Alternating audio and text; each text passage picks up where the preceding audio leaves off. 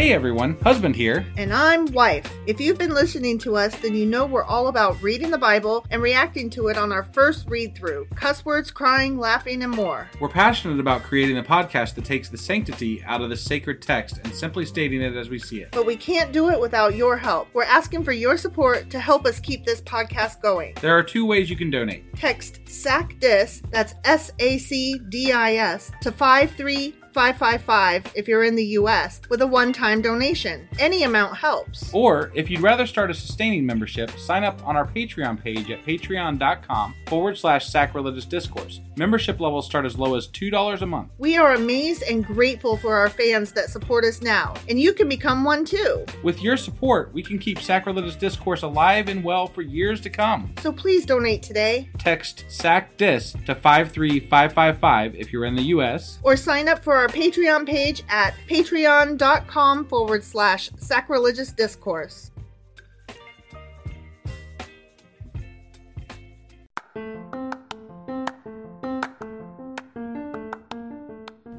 Welcome to Sacrilegious Discourse. I'm husband. And I'm wife. Together, we're reading the Bible for the very first time.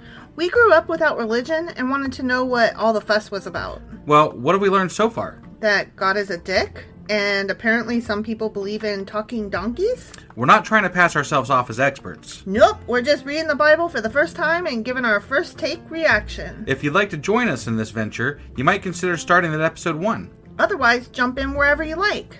All right, let's go read the Bible. Yeah, let's get to it.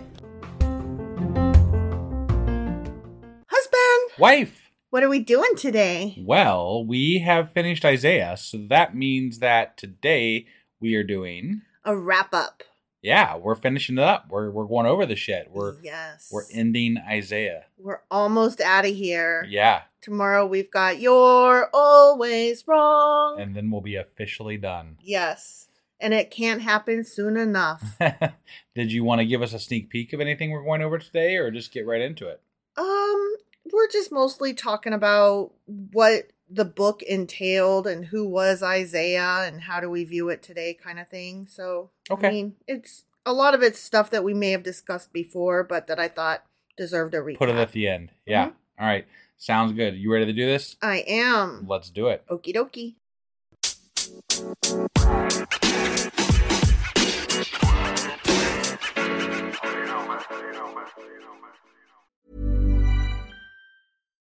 Millions of people have lost weight with personalized plans from Noom. Like Evan, who can't stand salads and still lost 50 pounds. Salads generally for most people are the easy button, right? For me, that wasn't an option. I never really was a salad guy. That's just not who I am. But Noom worked for me. Get your personalized plan today at Noom.com. Real Noom user compensated to provide their story.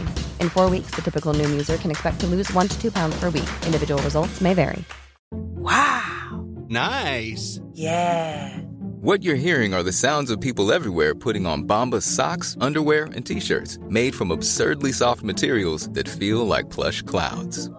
Yeah, that plush. And the best part? For every item you purchase, Bombas donates another to someone facing homelessness. Bombas. Big comfort for everyone. Go to bombas.com/ACAST and use code ACAST for 20% off your first purchase. That's bombas.com/ACAST. Code ACAST. When you're ready to pop the question, the last thing you want to do is second-guess the ring.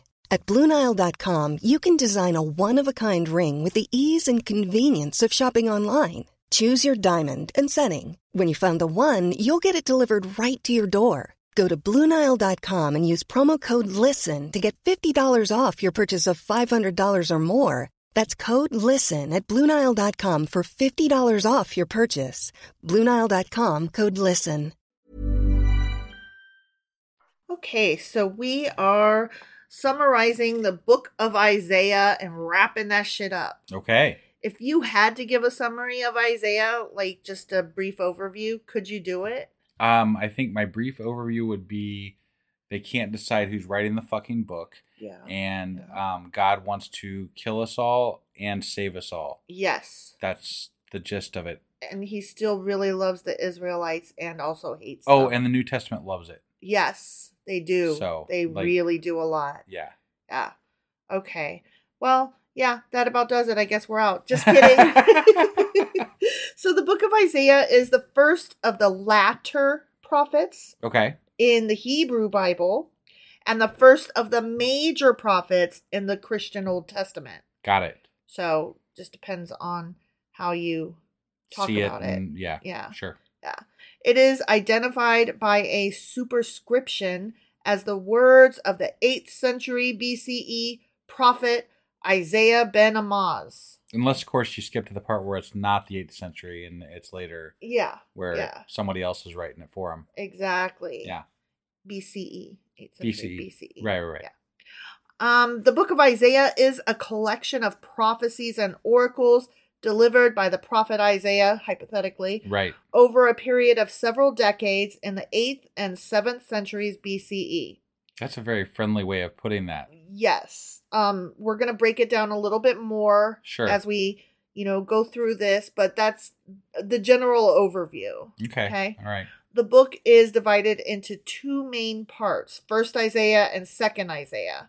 Okay, that's separate from, remember we decided later on that it was also broken up into 3 different parts. Right. That's not confusing at all. No, it just, people have divided it in using different methods. Okay. So, a lot of scholars view it as 1st Isaiah and 2nd Isaiah. Which is essentially where Isaiah might have written it compared to where Isaiah definitely didn't write it. No, that would be, the way they do that is more the 3 sections? The 3 sections. Oh, okay. Yeah. That's how they determine the time period. Okay. This one is just more based on the purpose and material of the books. Okay, so 1st Isaiah would consist of chapters 1 through 39. Remember, there's a total of 66. Yep. So 1 through 39. 1st Isaiah is primarily concerned with the judgment and salvation of the kingdom of Judah. Right. Isaiah condemns the people of Judah for their idolatry, injustice, and hypocrisy. He warns them that God's judgment is coming, but he also promises that a remnant of faithful people will be saved. And that's a pretty good, I think, summary of 1st Isaiah. Was that right? the bit? Did he walk around naked in the 1st Isaiah? I think so. Okay. Yeah. I just wanted to check. You just wanted to say Isaiah walked around naked. Well, I mean, that's good shit. That is good shit. That's a juicy bit, That is a juicy bit. Yeah. That didn't make it into my notes, and it should have. Yeah, so right. That's on me. The 2nd Isaiah consists of chapters 40 through 66. Okay. And 2nd Isaiah was written during the Babylonian exile. Right. After the kingdom of Judah had been conquered and destroyed. Right. In these chapters, Isaiah offers a message of hope and consolation to the exiled Israelites. He assures them that God will deliver them from exile and restore them to their homeland. He also prophesies the coming of a Messiah who will establish a new kingdom of justice and peace. We'll get into the Messiah a little bit later. Yeah. But the Messiah that they're referring to there is Cyrus. Right. So, right. But again, we'll talk about that later. That he calls by name, apparently, because yeah, he prophesied it that well. Yeah, sure. Another way to organize the chapters is thus, and this is also split in 2. Okay. Mm-hmm. But this is split exactly in half. Chapters 1 through 33, and then chapters 34 through 66. What is the purpose of that? It's just to split it in half? It's another way that scholars view it. Okay. So in chapters 1 through 33, if we're going to divide it out this way, this section warns of judgment and promises restoration for Judah, Jerusalem, and the nations. God has a plan which, when realized, will see Jerusalem as the center of his worldwide rule. On that day, all the nations of the world will come to Zion, Jerusalem, for instructions. But first, the city must be punished and cleansed of evil. Israel is invited to join in this plan. Because remember, he's mostly talking to Judah at that point. Right. The significance of the Assyrian judgment, and keep that in mind, Assyrian judgment against Israel is explained. Righteous rule by the Davidic king will follow after the arrogant Assyrian monarch is brought down. Okay. Preparation of the nations for Yahweh's world rule is announced, and it is further announced that a royal savior, the Messiah, will emerge in the aftermath of Jerusalem's punishment. So you can see that this is phrased a little bit differently. Even though it covers the same material, the focus is different. Sure. And in this breakdown, chapters 34 through 66 presume that judgment has been pronounced and restoration follows soon. The oppressor, who is now identified as Babylon rather than Assyria, right, which is one of the ways in which we can tell that there might have been at least two, if not many more authors, right, is about to fall. It is prophesied that Yahweh will return the redeemed exiles to Jerusalem, and we are told of the faithfulness of King Hezekiah to Yahweh during the Assyrian siege as a model for the restored community.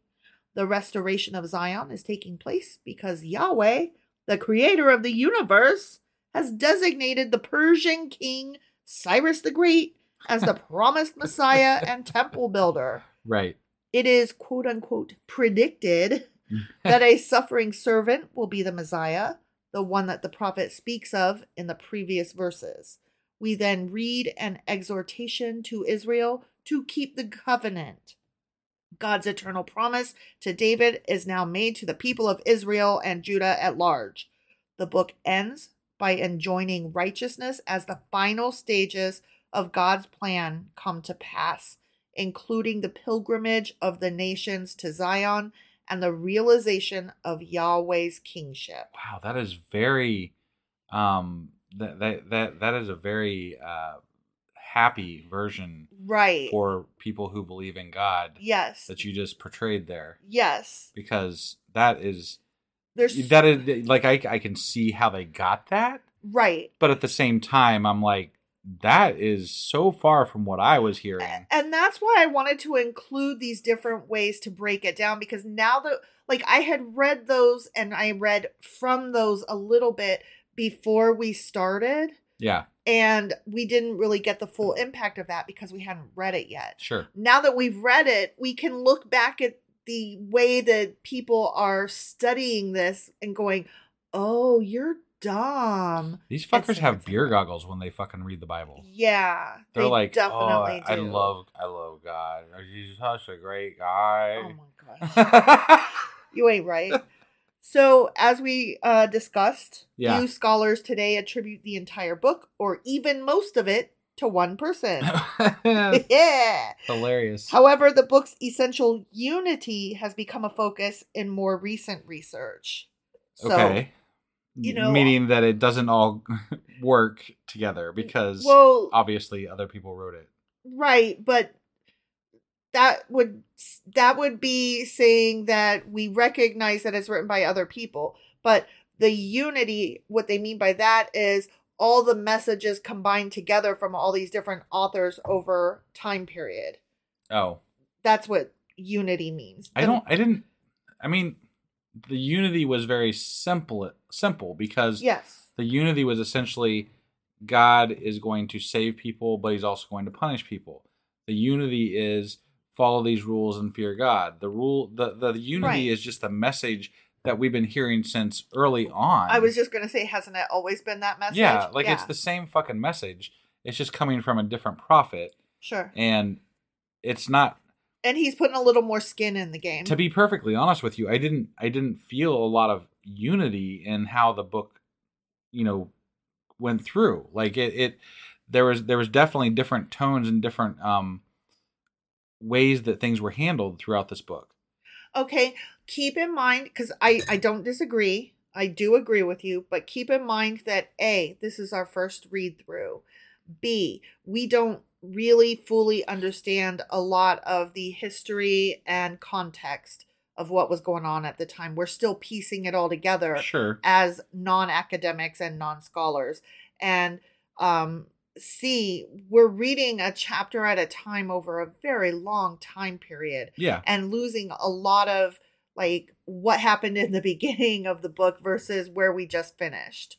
So I think I think you're making a fair critique, but I also think that it's not necessarily a fair critique in that you have to take into consideration all those other points.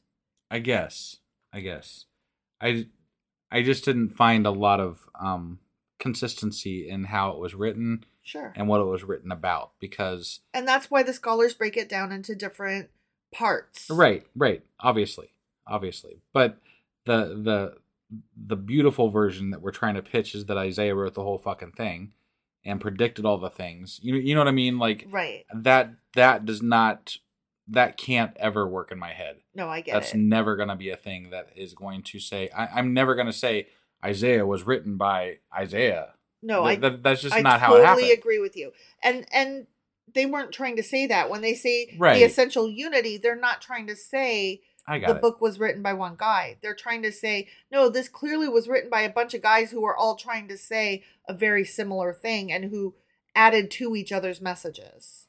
So they're looking at the bulletin board and not the individual pieces and the authors of each note that's pinned on the board. But I guess we're talking about, so I may be getting too far ahead here, but the part that bothers me, I guess, is that we are talking about God, right? And God's message, and it's being told to us hypothetically through Isaiah.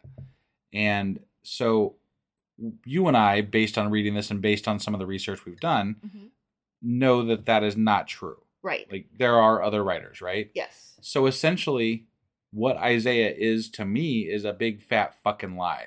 Oh, yeah, I totally agree. 100%. And why does God need to have people lie for him? Totally why does agree. God need to spread a message that is not truthful? Well, because there's no such thing as God. No, I get that. I obviously I get that. Right. But what I don't get is how people can't see that. Like, why is that not a question that people have? Why does God, in his book, have to lie to us? I think you know the answer. Right. So I'm not even gonna, because no, I know. I think you know the answer. Okay, so moving on, it was held as a consensus through most of the 20th century, so the 1900s, that the book comprises 3 separate collections of oracles. And that's where we get into the Proto, Deutero, and Trito. Right. Okay. And we kind of switched from the 1st and 2nd Isaiah to the Proto, Deutero, Trito, because I didn't fully grasp that they had split these up into different groups for different methods of study and at different time periods of study. Sure. So that's another reason I wanted to kind of include all this, so I could like straighten us out a little bit. Got it. Okay, so in Proto Isaiah, that's chapters 1 through 39, which that is very consistent with the first half or thereabouts. Right. 1 through 39 is also the exact same measure as First Isaiah. And in my recollection, those were the ones that were more or less attributed to Isaiah. Correct. Proto Isaiah contains the words of the 8th century BCE prophet Isaiah. Right. Yes. So basically a little over half the book. Sure. First Isaiah. Yep. Let's see. Sorry, I scrolled and lost my place. Chapters 40 through 55. So now we're taking that second block of 2nd Isaiah and splitting it into 2. Sure. Okay. Yep. So the first part of that, chapters 40 through 55, we call Deutero Isaiah, or the Book of Consolation. Okay. And I don't recall having seen that before. Okay. Maybe I said it, but like I said, I can't recall it. Honestly. This is the work of an anonymous 6th century BCE author writing during the exile. This section describes how God will make Jerusalem the center of his worldwide rule through a royal savior, the Persian king Cyrus the Great, who will destroy the oppressor, Babylon. Yeah. Cyrus is merely a tool. He is the agent God uses to bring about Yahweh's kingship.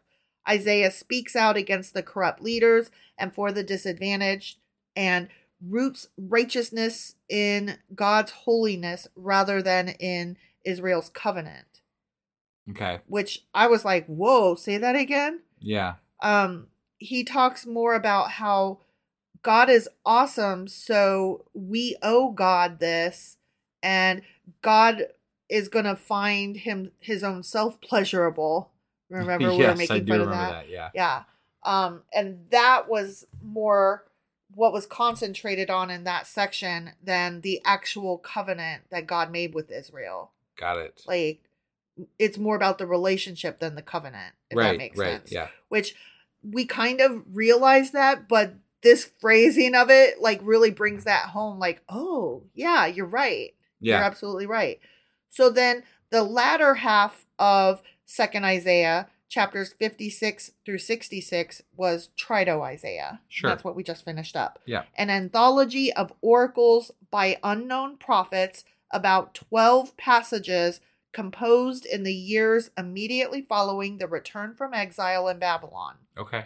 Trito-Isaiah concerns Jerusalem, the temple, the Sabbath, and ultimately Israel's salvation. And that makes sense. They talked a lot about the rebuilding of Jerusalem and Zion. Yep. And what's going to happen and how pretty it's going to be in the new heavenses. So the book can be read as an extended meditation on the destiny of Jerusalem into and after the exile, which that is a very, I don't know if I would call it a meditation. Right. Yeah. That gets very fairy tale language for me. Yeah. I mean, I don't know. I know that a lot of people that read the Bible, quote unquote, they don't really, they read bits and pieces, right? They take out bits and pieces. And I could see how you could make this beautiful because almost every single chapter that we read had a really beautiful thing about the believers, right? So like if you chose to read the quotes about what the believers are going to receive coming into this or that or the other. And you don't read any of the other stuff. Right. Yeah. And it would sound fucking wonderful, right? Yeah. But we're reading it. We're actually reading it. And it's not. It's fucking trash. And God's fucking us. He's a fucking psychopath. What I think, this actually just came to my head. And you can tell me to STFU if you want. Okay. I think it might be kind of fun to, maybe when we're completely done with the Bible, follow a devotional for a year. Oh, God. And just to compare the devotional of how they take out various unrelated verses that happen to have the same message and be like, no, fuck you. This word love or what the fuck ever in this, like, you're taking it completely out of context and you are, asshole. I mean, it could be interesting, but I don't know if I have it in me to do that. Right.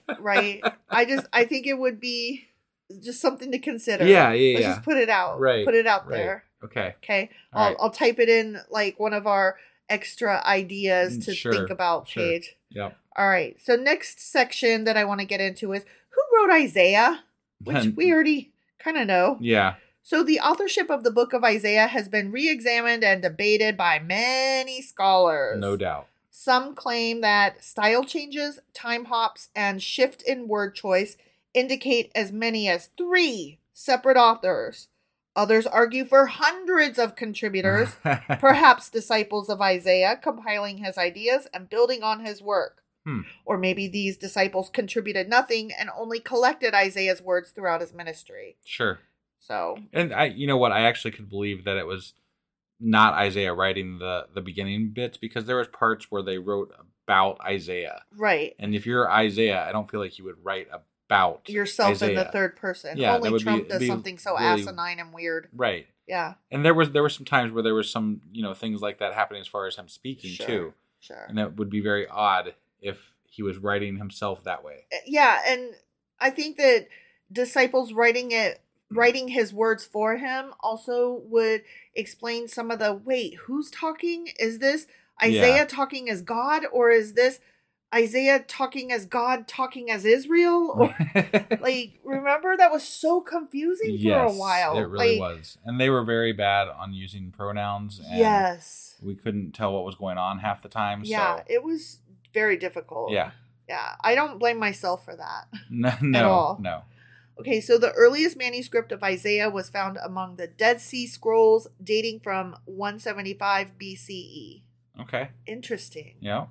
Isaiah was one of the most popular works among Jews in the period between the foundation of the Second Temple, circa 515 BCE, and its destruction by the Romans in 70 CE. Okay. So think about that time period. Yeah. Jesus, if we're to believe he was born in year 0, right, he would have been very influenced by Isaiah. Definitely. So that kind of... And it would have more of a, like, it would have an in the moment meaning. Yes. Because the Romans just, like, that's not even something that we discussed, right? Because it's not in Isaiah. Sure. But it would have a very relevant meaning in that moment. Yes. Because they could interpret it to mean this is that moment, not the prior. Right, exactly. So that is actually really interesting. Yeah, I saw those dates and I was like, oh, like I just got goosebumps. That's literally nothing we talked about at all. Right. But and it doesn't say it in my notes either. Right. It's something that occurred to me as I'm looking at it. I'm like, hold on, 70 CE. Jesus is year 0, right? So obviously they were under. Well, I mean, and we know that they were under Roman control because that's when Jesus got in trouble from the Romans, right? So they were being, they were exiled, right, to Rome. Like Rome had control of the Israelites. Yes. So if Isaiah was popular prior to the Roman takeover, obviously it still held sway, and so the ideas in Isaiah, and especially because they became very prevalent in the New Testament, right. That's what I'm saying. We almost know without a doubt that it is all very much pointed to that book, the book of Isaiah. And that they were interpreting it within their own time. Yeah. That's really interesting, actually. Yeah, it really is. I'm glad that came up because that puts a whole new spin on like the entire New fucking Testament is going to be like, oh, I know where you came from. Yeah, no, that's really cool. You were written like in one day. Okay, and again, really, I mean, obviously, we're just hypothesizing this ourselves because we didn't read this anywhere, but it makes a lot of fucking sense, right? Well, I mean, if you think about this, Rome destroyed the temple in 70, right? Okay, yeah. So when Jesus was like a 35-year-old man walking around Rome and doing his thing, and Isaiah was like right at its height before it got trampled along with the temple, right? Yeah. Okay. Yeah. You see what I'm saying? Yes. It was popular up until 70, obviously, because that's when the Romans came in, and then war was the thing, basically. Yeah. And being subjugated and all that. Yeah. So, but Jesus would have been walking around during this time, and 100 years later. What do you mean? Well, the temple got sacked by the Romans in 70 BCE, right? Yeah. No, 70 CE. Oh. Yeah, that's why I stressed that. Oh. Yeah. Okay. Yeah, that's what I'm saying. I gotcha. Yeah. So if Jesus is, born year 0, what the fuck ever, why ever our calendar has to be that way. Sure. He's a 35-year-old man walking around, and Rome is like 35 years out from destroying the temple. And they're already under their control too. Yes. And the book of Isaiah is like at the height of fame. Right. That's what I was trying to convey. Yeah. Okay. All right. Yeah. That's crazy, right? Yeah. It's crazy that like they will say, Isaiah is so popular that they call him like the 5th gospel, but they don't explain why. Right. He's not the 5th gospel. He's the 1st gospel, and everything else came out of it. Right. Like, fuck off. Yeah. Yep. So anyway, who was Isaiah? A naked madman. Right? He was a Judean prophet who served from the end of Uzziah's reign in 740 BCE through 701 BCE when Hezekiah sat on the throne. Got it. It is at least possible that his ministry lasted much longer, extending back through Uzziah's reign and forward to the time of Manasseh. Okay. In 696 to 642 BCE. Okay, whatever, who cares? I doubt he was there the whole time because that would have made him like 100 years old or more. Sure. So whatever. During the time of these prophecies, Israel and Judah were in danger of being swallowed by the Assyrian Empire because, Assyria was out of control. They were taking over everything. Right. They were doing all the things. Isaiah spoke during this troubled time, revealing his people's unfaithfulness to God and foretelling the inevitable Babylonian captivity more than a century before Jerusalem was taken. Except that, as we already talked about, he was foretelling the Assyrian takeover, because that's what was happening. Yes. And the Babylonian thing only happened because somebody else wrote about that instead later. Exactly. But okay. Yeah. It is thought that he probably recorded these events and prophecies in Jerusalem not long after the end of his ministry. Isaiah's writings contrast a loving God with the sinful nation of Israel. Yeah, something God. Like that. Yeah. And also, those people are going to pay for their sins. Yeah. Like, okay, that's not a loving God, but, whatever you want to think. No. But the prophet does more than merely promise disaster amid chaos and uncertainty. Isaiah focuses on the sovereignty of God and his compassionate and holy offer of salvation. You know the term holier than thou? Uh-huh. I think people really like to feel holier than thou. I think God is holier than thou. And I feel like Isaiah gives people that ability to feel holier than thou. Mm-hmm. You can say, well, I'm better than you because I follow all the tenets and I truly believe, right? Yeah. And obviously you had your all your crops die and all your livestock die because you are just a piece of shit. Obviously. And I am so much better than you are. Uh-huh. It's the same feeling I get from Christians today. Like they have this thing where they're like, I am going to this perfect, wonderful place and you are going to roast in goddamn hell. And you deserve it. Right? Yeah. You were born on the wrong continent, fuckface. You were not born to people with money, fuckface. You apparently can't hear God. Fuckface. Because like the rest of the sentence is always fuckface. Right, yeah. Okay, well. Right. You just go on over there and do your thing. But stay out of my uterus, Right. Amid chaos and uncertainty, I just read that. Blah, blah, blah. Salvation.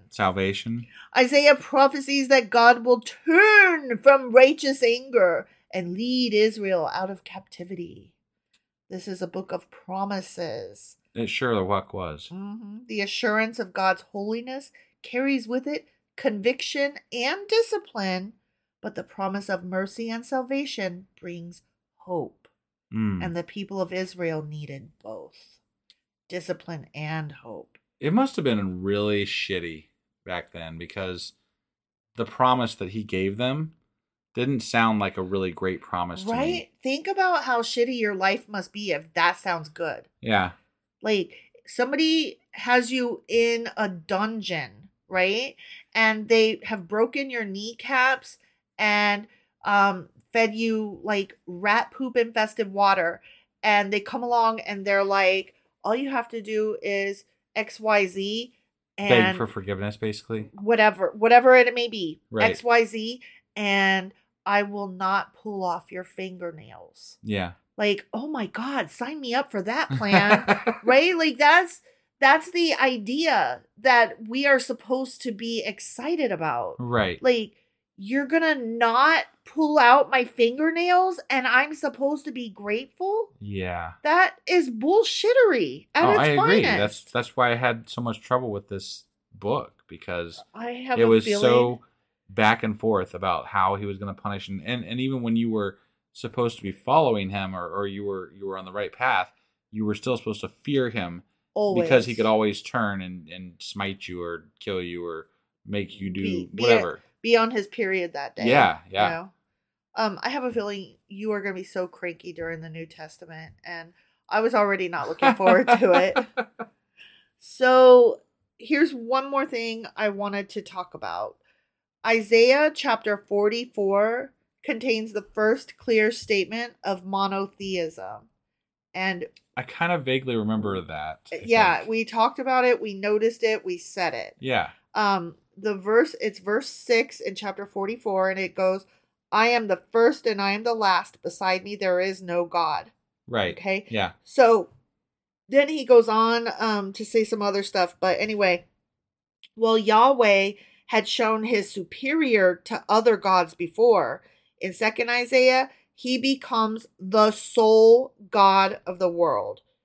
Except for that later, we still ended up talking about multiple other gods. And, I mean, it reverted back. Like, they only held on to it for a moment, and then it was like... In Isaiah? Yeah. I don't recall that. We were talking about, what was the deities, the idols? Yeah, we were talking about idols, and then there was the capital, I can't remember what it was now, but it was like... freedom, and I don't know, they started with, there was like an F and there was something else. I can't remember what they started with, but there was some sub-gods that came about at one point or something like that. Fortune and destiny? Yes, fortune and destiny. Okay, yes and no. Those were described as pagan idols, not as gods that exist. Okay. So, but they did capitalize them as names. Okay. Yes. All right.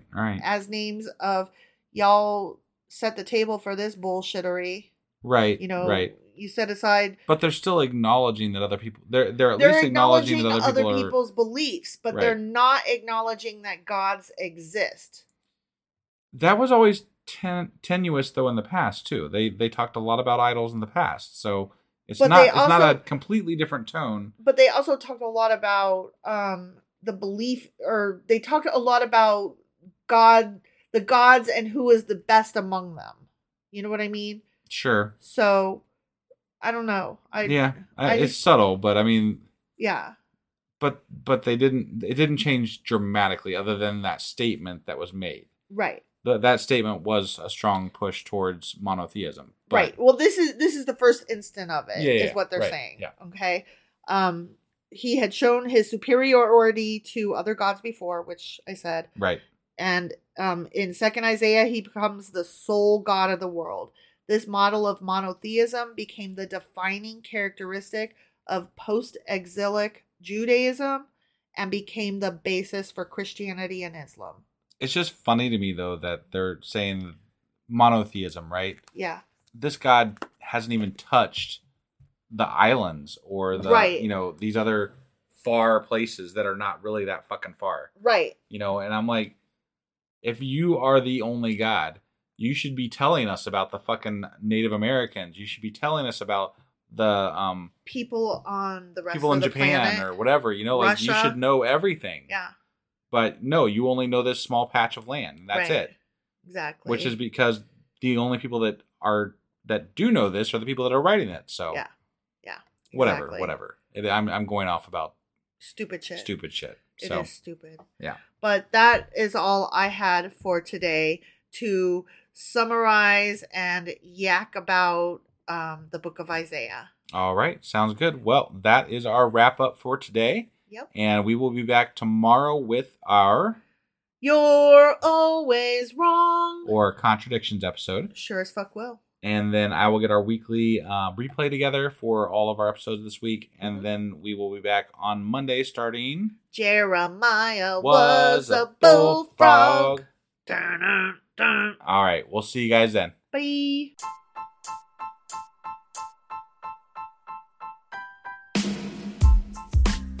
Hey, wife, I guess that's the end? But husband, that's just sad. It doesn't have to be. We are on lots of social media platforms like Twitter. Our handle there is sacrilegious_D. For D's nuts. Oh my God. Stop doing that. Anyway, we're also on Facebook, Instagram, and Pinterest. There's a link to all of our social media sites at our website. Ooh, we have a website? Yeah, it's sacrilegiousdiscourse.com, where you can also find a link to our merch shop. We have a merch shop? Yep. We have podcast-themed clothing, mugs, notebooks, and more, as well as an atheist and science-themed products. Wow, our fans should really go check that out right now. Definitely. They can get in touch with us by sending an email to sacrilegiousdiscourse@gmail.com. But before they do that, we could really use some help. Oh yeah? With what? Well, it's not free running the podcast, and we need some financial support in order to get better equipment, which will free up time so we can concentrate on our podcast and our fans. Okay, so what should they do? Head over to patreon.com/sacrilegiousdiscourse and sign up as a contributor on our podcast. Supporters there receive additional bi-weekly episodes that we record just for our Patreon members for as little as $2 a month. Also, we'd really appreciate it if you would like and subscribe on whatever platform you're using. And Apple Podcast reviews help us out tremendously. Like and subscribe. Leave an Apple review. Join us on Twitter. Support us on Patreon. That's a lot of instructions. Don't forget to say thanks. Thanks. Okay, bye.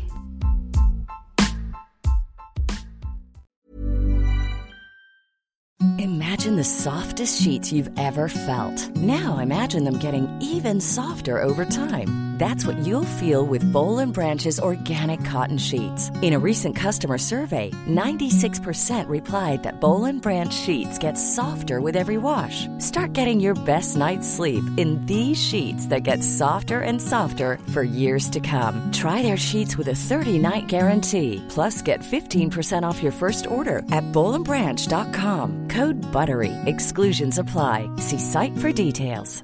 Even when we're on a budget, we still deserve nice things. Quince is a place to scoop up stunning high-end goods for 50 to 80% less than similar brands. They have buttery soft cashmere sweaters starting at $50, luxurious Italian leather bags, and so much more. Plus, Quince only works with factories that use safe, ethical, and responsible manufacturing. Get the high-end goods you'll love without the high price tag with Quince. Go to quince.com/style for free shipping and 365-day returns.